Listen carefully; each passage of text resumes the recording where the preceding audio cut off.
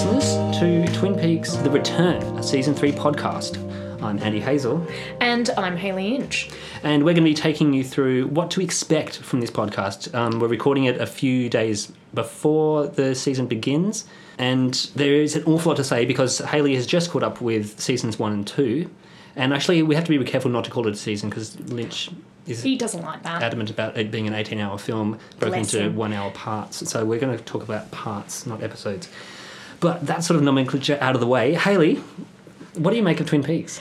Oh my goodness. So, yes, so just so the listeners are aware, before Andy approached me with this fabulous idea for a Twin Peaks podcast, I had never actually watched the series.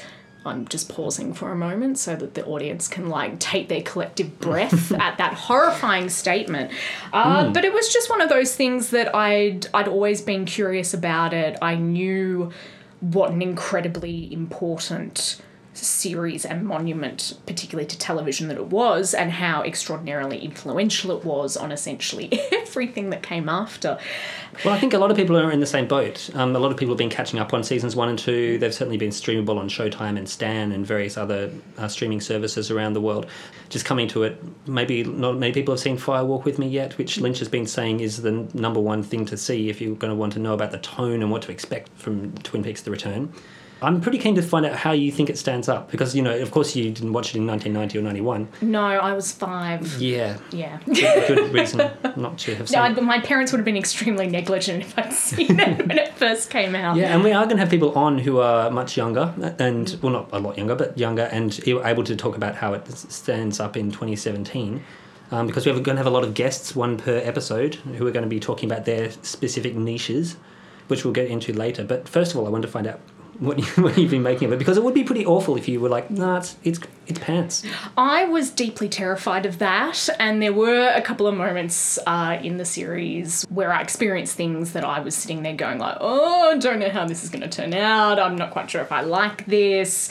This is very perturbing, and I was, essentially terrified that I would have to turn to you at the end going, you're stuck with me for 13 weeks saying Twin Peaks is crap. But thankfully, that isn't what has happened. I was thoroughly seduced by this show, I think is probably a good term for it, in that it seeps into you. It just bleeds into your life, because I tried to pace myself as well. I didn't want to overwhelm myself. I wanted to take time over watching each episode and having enough time to drink it in and think about it. And I feel like the show is really conducive to that, in that you watch an episode and so much happens and there's so much about the mood and the energy that pulses out of the images that you see, that you kind of do just want to sit with quietly afterwards and just go, what was that? And going back, I think that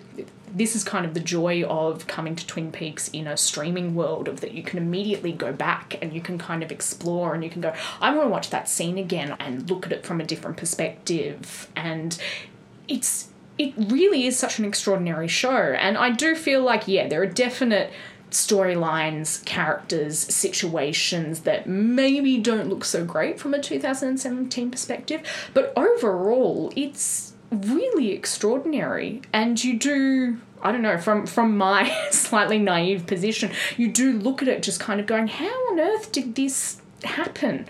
How on earth did this show, even in the compromised position that it ended up being in, particularly in the second year, it really is just totally different. Yeah, I think it's really interesting what you're talking about with the ability to rewatch, because there has been a barrage of articles about Twin Peaks recently, of course, and some of them have been written by me, but not very many.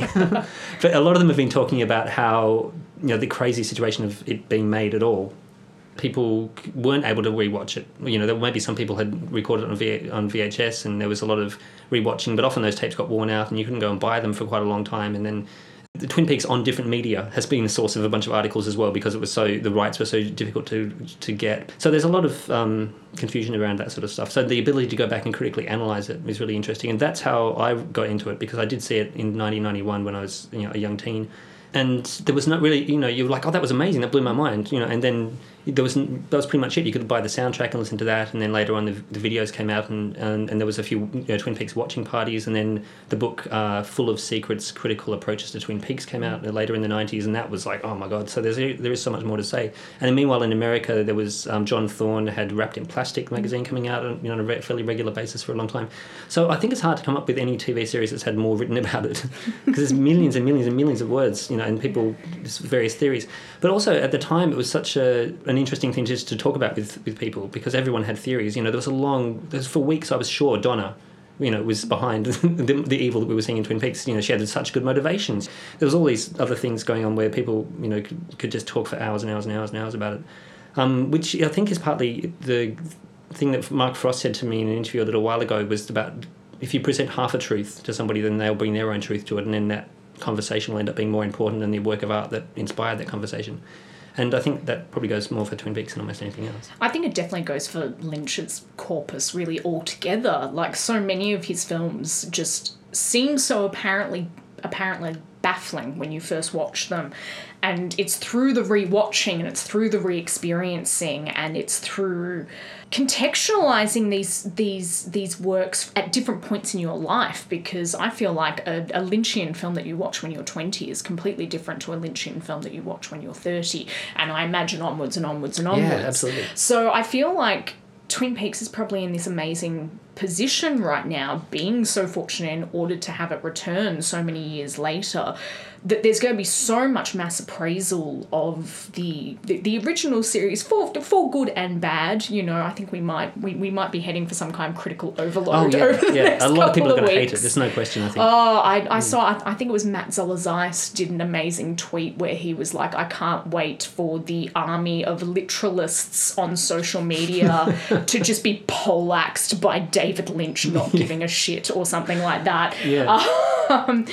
But yeah, it really is an extraordinarily depthful work that seems like you can come back to it year after year, almost watch it again and have a completely different take on it, or a new insight or a new level of appreciating it in some sort of form. Absolutely. And I think there's a lot of reason to have even more critical weight on this, because it's Lynch now free from the shackles that he had and Frost in the early 90s, where they had to conform to TV, ad breaks, and the company that they were dealing with, had their own agenda. A lot of people, there's a lot of pressure to solve mystery. So this time I'm imagining he's going to have 18 hours, which is like about a third, possibly up to a half of his entire lifetime output. And he's going to have pretty much all the freedom he wants. He's got the budget he wanted. He's got more, a bigger canvas to play with than ever before. He's bringing on the actors that he's worked with in the past, that he's had the strongest relationships with. So it's essentially he's just moving people around in the sandbox that he wants to create, which I think is the equivalent of what Mark Frost has done in his book, The Secret History of Twin Peaks, and his other book that's going to be coming out in October, which is recapping lives of the Twin Peaks residents between 1991 and 2017.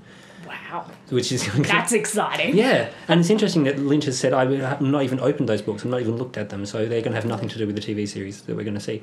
But yeah, I think given the weight of critical appraisal, the fact that there's now been, with every year more and more people have seen Twin Peaks, there's going to be so much pressure, and people are going to be really annoyed, I'm sure. Well, I only just watched the end of the original series about 4 days ago. Yeah. And I was very mad. Yes. I was extremely furious. Yeah, we've had 26 years to sit with this fury. I know. That was one of the things I said immediately afterwards. I said, I cannot believe that people have been sitting there waiting and just blindly hoping that there would be some resolution to this. And my read on this of just years of Lynchian business is just like, I don't think any of us are going to have any resolutions from this new series at all, because that's not Lynch's deal. So yes, I don't think that this in a whole will be a podcast where we're attempting to find out Lynch's ultimate meaning and find coherence out of it. I don't think either of us are terribly interested in that kind of conversation. We'll be bringing more questions to questions. Yes. Questions upon questions upon questions. And please ask us questions. Yeah, absolutely. Just to give you a better idea about what to expect, we have only some spoilers about Twin Peaks The Return, but not very many. I did go to the Twin Peaks Festival last year and visited a bunch of the locations and talked to some cast members and talked to some locals of the town where they did a lot of the filming, and some of them had some things to say about what they'd seen. Some of the fans had driven from other states to watch the production take place, and there's a few grainy photos of Lynch directing people at 4 a.m. that some very excited friends of mine have taken.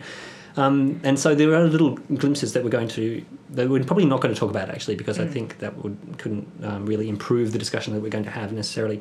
But there has been trailers released by Showtime. You've watched them, but I haven't watched any of them yet. Yeah, I've watched them and gotten very emotional about it. And now there's a lot of stress about how best to watch the TV series, because I was hoping it would be turning up in cinemas the way it is. If people are lucky enough to go to be in North Bend in Washington, there's cinematic screenings there. And I was pressuring Stan a lot, because I know the publicist there, hello Adam if you're listening, to try and arrange some sort of screenings there. There is a screening that's happening in Sydney about 6 hours, I think, before the televisual screening. It's playing at Cannes on the weekend, so there'll be little bits here and there that may come in on social media.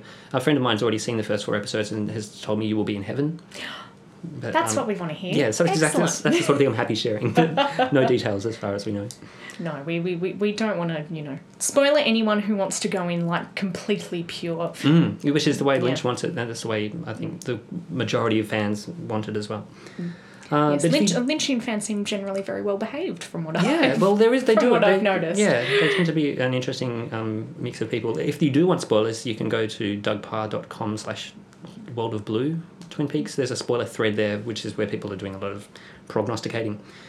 But we do have guests. The first episode, which we're going to be bringing out Wednesday, May 23rd, is going to feature an interview with a very key cast member, which we're not going to spoil now, but if you pay attention to us on social media, if you follow us at TP Season 3 podcast on Twitter, or Twin Peaks The Return, a Season 3 podcast on Facebook, then we'll be letting you know closer to the time.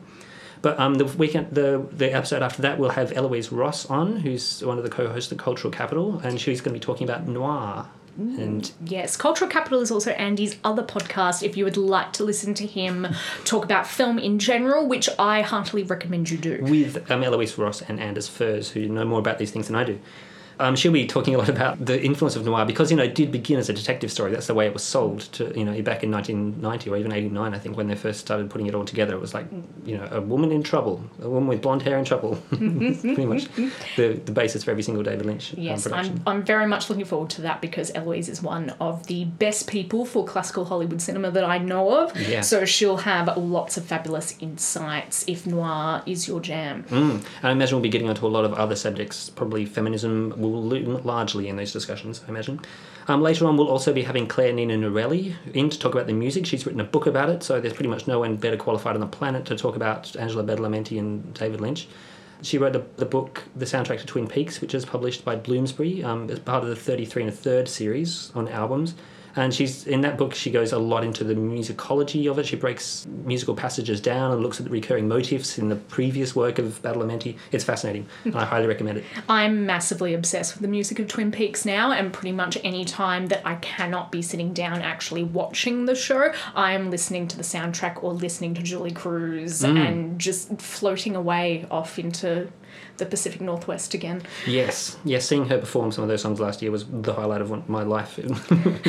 Please tell me we will have a segment of an episode that is just devoted to going to the Twin Peaks Festival, because I need to hear all about this. Yes, well, I would like to have somebody else on. I think there is a couple of other Melburnians who've been there, and it would be great to talk about that. Because it is coming back again this year, there's some pretty exciting guests they've already confirmed.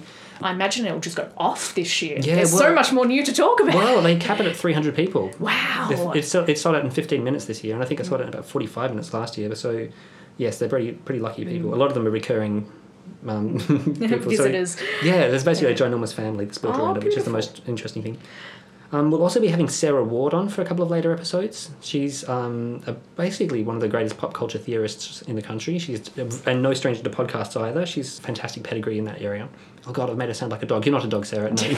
You're just an extremely talented human being, and I'm looking forward to you visiting. So looking forward to Sarah visiting. In any time when you can get Sarah in a spot to talk extendedly about something is just a glorious gift of a thing, and we will have her for 2 episodes, and I'm so stoked. Yes, she's coming down from Brisbane for the Melbourne International Film Festival, and so we're going to take advantage of that and get her in. Also, we're going to be breaking up a lot of the episodes into sections, because there is so much that we can't digest. We need a few signposts, I suppose, to be able to regular organised, segments, you know? So there's going to be something we can put jaunty theme music to. Oh, yeah. Well, we'll do have to record some more jaunty theme music. The first one's going to be throwbacks, which is allusions to previous Lynch movies and season 1 and 2 of Twin Peaks, because there's going to be a lot of stuff that people are going to go, oh, like I've spotted that, you know, that's a rose, a blue rose. What does this mean? So we can talk about that for a bit. Or various foodstuffs or animals and various other things that Lynch is pretty obsessed with. So I wouldn't be surprised if there's some allusions to some Golden Age Hollywood, as there was in the first couple of seasons. And also the way that I imagine he's going to want to juxtapose symbolism, which he's known to do. Particularly if anybody's seen the Missing Pieces section of Fire Walk with Me, that's got even more symbolism in it than we were expecting. There's also going to be a section called That's Lynchian, which is the weirdest moment of the episode, because every episode is going to have its most bizarre and far out. Yeah. I'm hoping it's timed like so many episodes in the original season within the last 2 minutes of the episode, because that was always my joy when I was just kind of like, oh, okay, nothing weird's happened for a while, and then all of a sudden shit would just turn and you'd check and you'd be like, oh, it's 2 minutes to go, we're cramming it all in. Excellent. Yeah. Yeah, there's so many fantastic moments in the first seasons, and I'm expecting... Everything just gears up, and then all of a sudden your heart's just palpitating, and you're sitting there going, what's happening? Yeah, or Dale Cooper's looking at a llama. Yes, well, You know, so why not? it's all good. Wouldn't you all? And there's going to be another section called Triumphs of Audio, which is notable uses of sound design, because if there's one thing that anybody... You know, it doesn't matter what you think of him generally, if you turn the vision off and just listen to the sound, there's so much going on there. So... I'm looking forward to hearing to electrical hums, to there being, you know, of course, Badalamenti's music, to be the music of other musicians such as Johnny Jewel, who's already released some music that is going to feature in Twin Peaks: The Return. So I think there's going to be a lot to digest there. I'm hoping to get some people who know more about that sort of stuff than I do onto the show to talk about this more in depth. Another one called Colours. What's going to happen with use of colours, because there's a lot of history of Lynch working with the shades of blue, or there's lack of green in a lot of scenes, and very deliberately. Which is going to be gorgeous. I feel like Lynch makes you...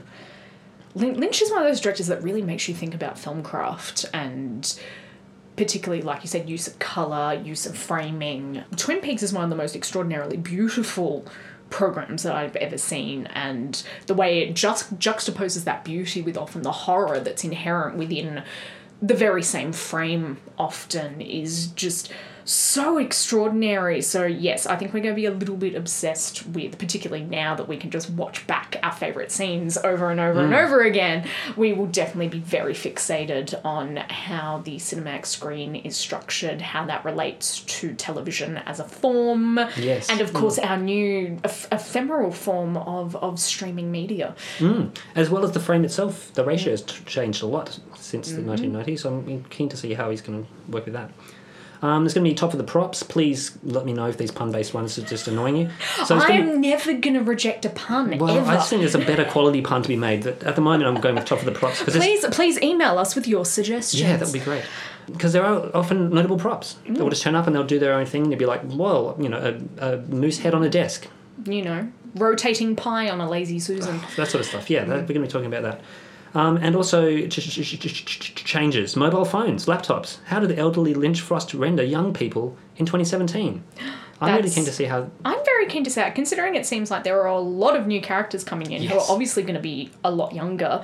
Possibly the type of people who, like me, were not old enough to watch Twin Peaks the first time around. And yeah, it'll be really interesting to see how the world of Twin Peaks contextualises our modern world, basically. Yes. A lot of the things that people would analyse relentlessly would be products of the subconscious of an elderly white American male from the Midwest. And so when he deals with certain archetypes, it's going to be done in a certain way, which may not age as well as other people who are starting out in TV shows now might think of them. So that sort of frisson, I think, is going to be worth exploring, maybe in its own segment. Maybe if there aren't enough changes, maybe not, but we'll see. At the moment, that's what we're working with. Excellent. I'm sure that as we watch things, we will come up with more categories. These things will be shifting. They will be evolving. Yeah. And I'm very keen to see what our guests decide is worthy of attention as well. Absolutely, because that's the great thing about Twin Peaks. Everyone has their own theories, has their own particular bents, their own favourite characters, their own things that they're not so keen on, and we're really just willing to hear it from absolutely everyone. Yes, I'm fully expecting to be totally wrong about almost everything. Oh, I'm so excited to be wrong about stuff. I think also be interesting watching our interplay, Andy, considering that as I'm extremely new to everything, I'm still catching up on stuff. Yeah. There's a lot of stuff I haven't read. I'm madly catching up with all of the gossip surrounding the making of the original series. Please let me know your favourite pieces of Twin Peaks trivia. I will gladly gobble them up. Yeah, that's a lot. Whereas Andy is just like almost a walking encyclopedia of Twin Peaks. There are so many people out knowledge. there. I mean, plus there are so many Twin Peaks podcasts as well as people who've written extensively in various media about it. I'm also excited to listen to other podcasts, Yeah. and hopefully we will have some great recommendations for you if you just want to binge absolutely orally on everything Twin Peaks. Yeah, I'm looking forward to borrowing things and acknowledging their sources and bringing them onto the podcast as well, because there are so many fantastic people. The Diane podcast recently did a double-part episode on Fire Walk with Me, and they had so many brilliant theories, and again, have opened the movie up to me again, so I need to go and watch it for the 84th time. After their insights. It's okay. We will, Auntie and I are actually going to watch Fire Walk with Me. We will probably have seen it together by the time you hear this. It will be my first time watching it. I'm very excited. Andy is apparently coming dressed as Special Agent Dale Cooper, which is the greatest thing I've heard in my life. And I'm so well, there looking is forward to photographic it. evidence of this. I didn't make it into the final three in the costume prize at the Twin Peaks Festival last year, but there were some brilliant efforts. But also, if you live in a large city, then you're probably going to be near a place that's screening Fire Walk with Me at some point. In Melbourne alone, there is, I think, 3 screenings of it in the next week. One with a live score from the band Jazz Party at the Evelyn Hotel, which I think has sold out. The pop-up Twin Peaks bar at Howler, which we're going to be at tomorrow, is doing its own version there. And then the Astor is also screening it as well. I saw it last year at the Acme. They had an original 35mm print, which was very exciting, but it was also terrible quality. And so that Criterion Collection edition of 4K remastering, I think it is, cannot come soon enough. But until then, I think the best thing we can do is watch it at a cinema.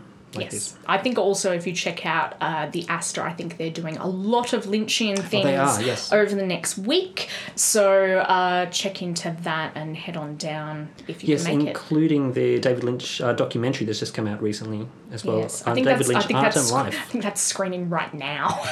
It's also screening on the 23rd of May while we'll be recording the next episode. So there we go. Unfortunate clash, Alas. but the podcasters demanded. Yes. We will sacrifice all for the podcast. So yes, please do follow us and tune in and give us some feedback if you think there's something we've missed, or if there's something you think that we should be paying extra attention to. And thank you very much for those who've already listened to us and are following us on Facebook and Twitter. We're already so overwhelmed considering you've only had like 2 minutes to judge whether you'd like to whether you'd like to listen to 2 Australians just natter on about everything peaking. Yes. And our email address is tpseason3podcast@gmail if you'd like to send us something a little longer than a Facebook post or a... Please do. Maybe we can have a listener mail section. That's a brilliant idea. I would love that.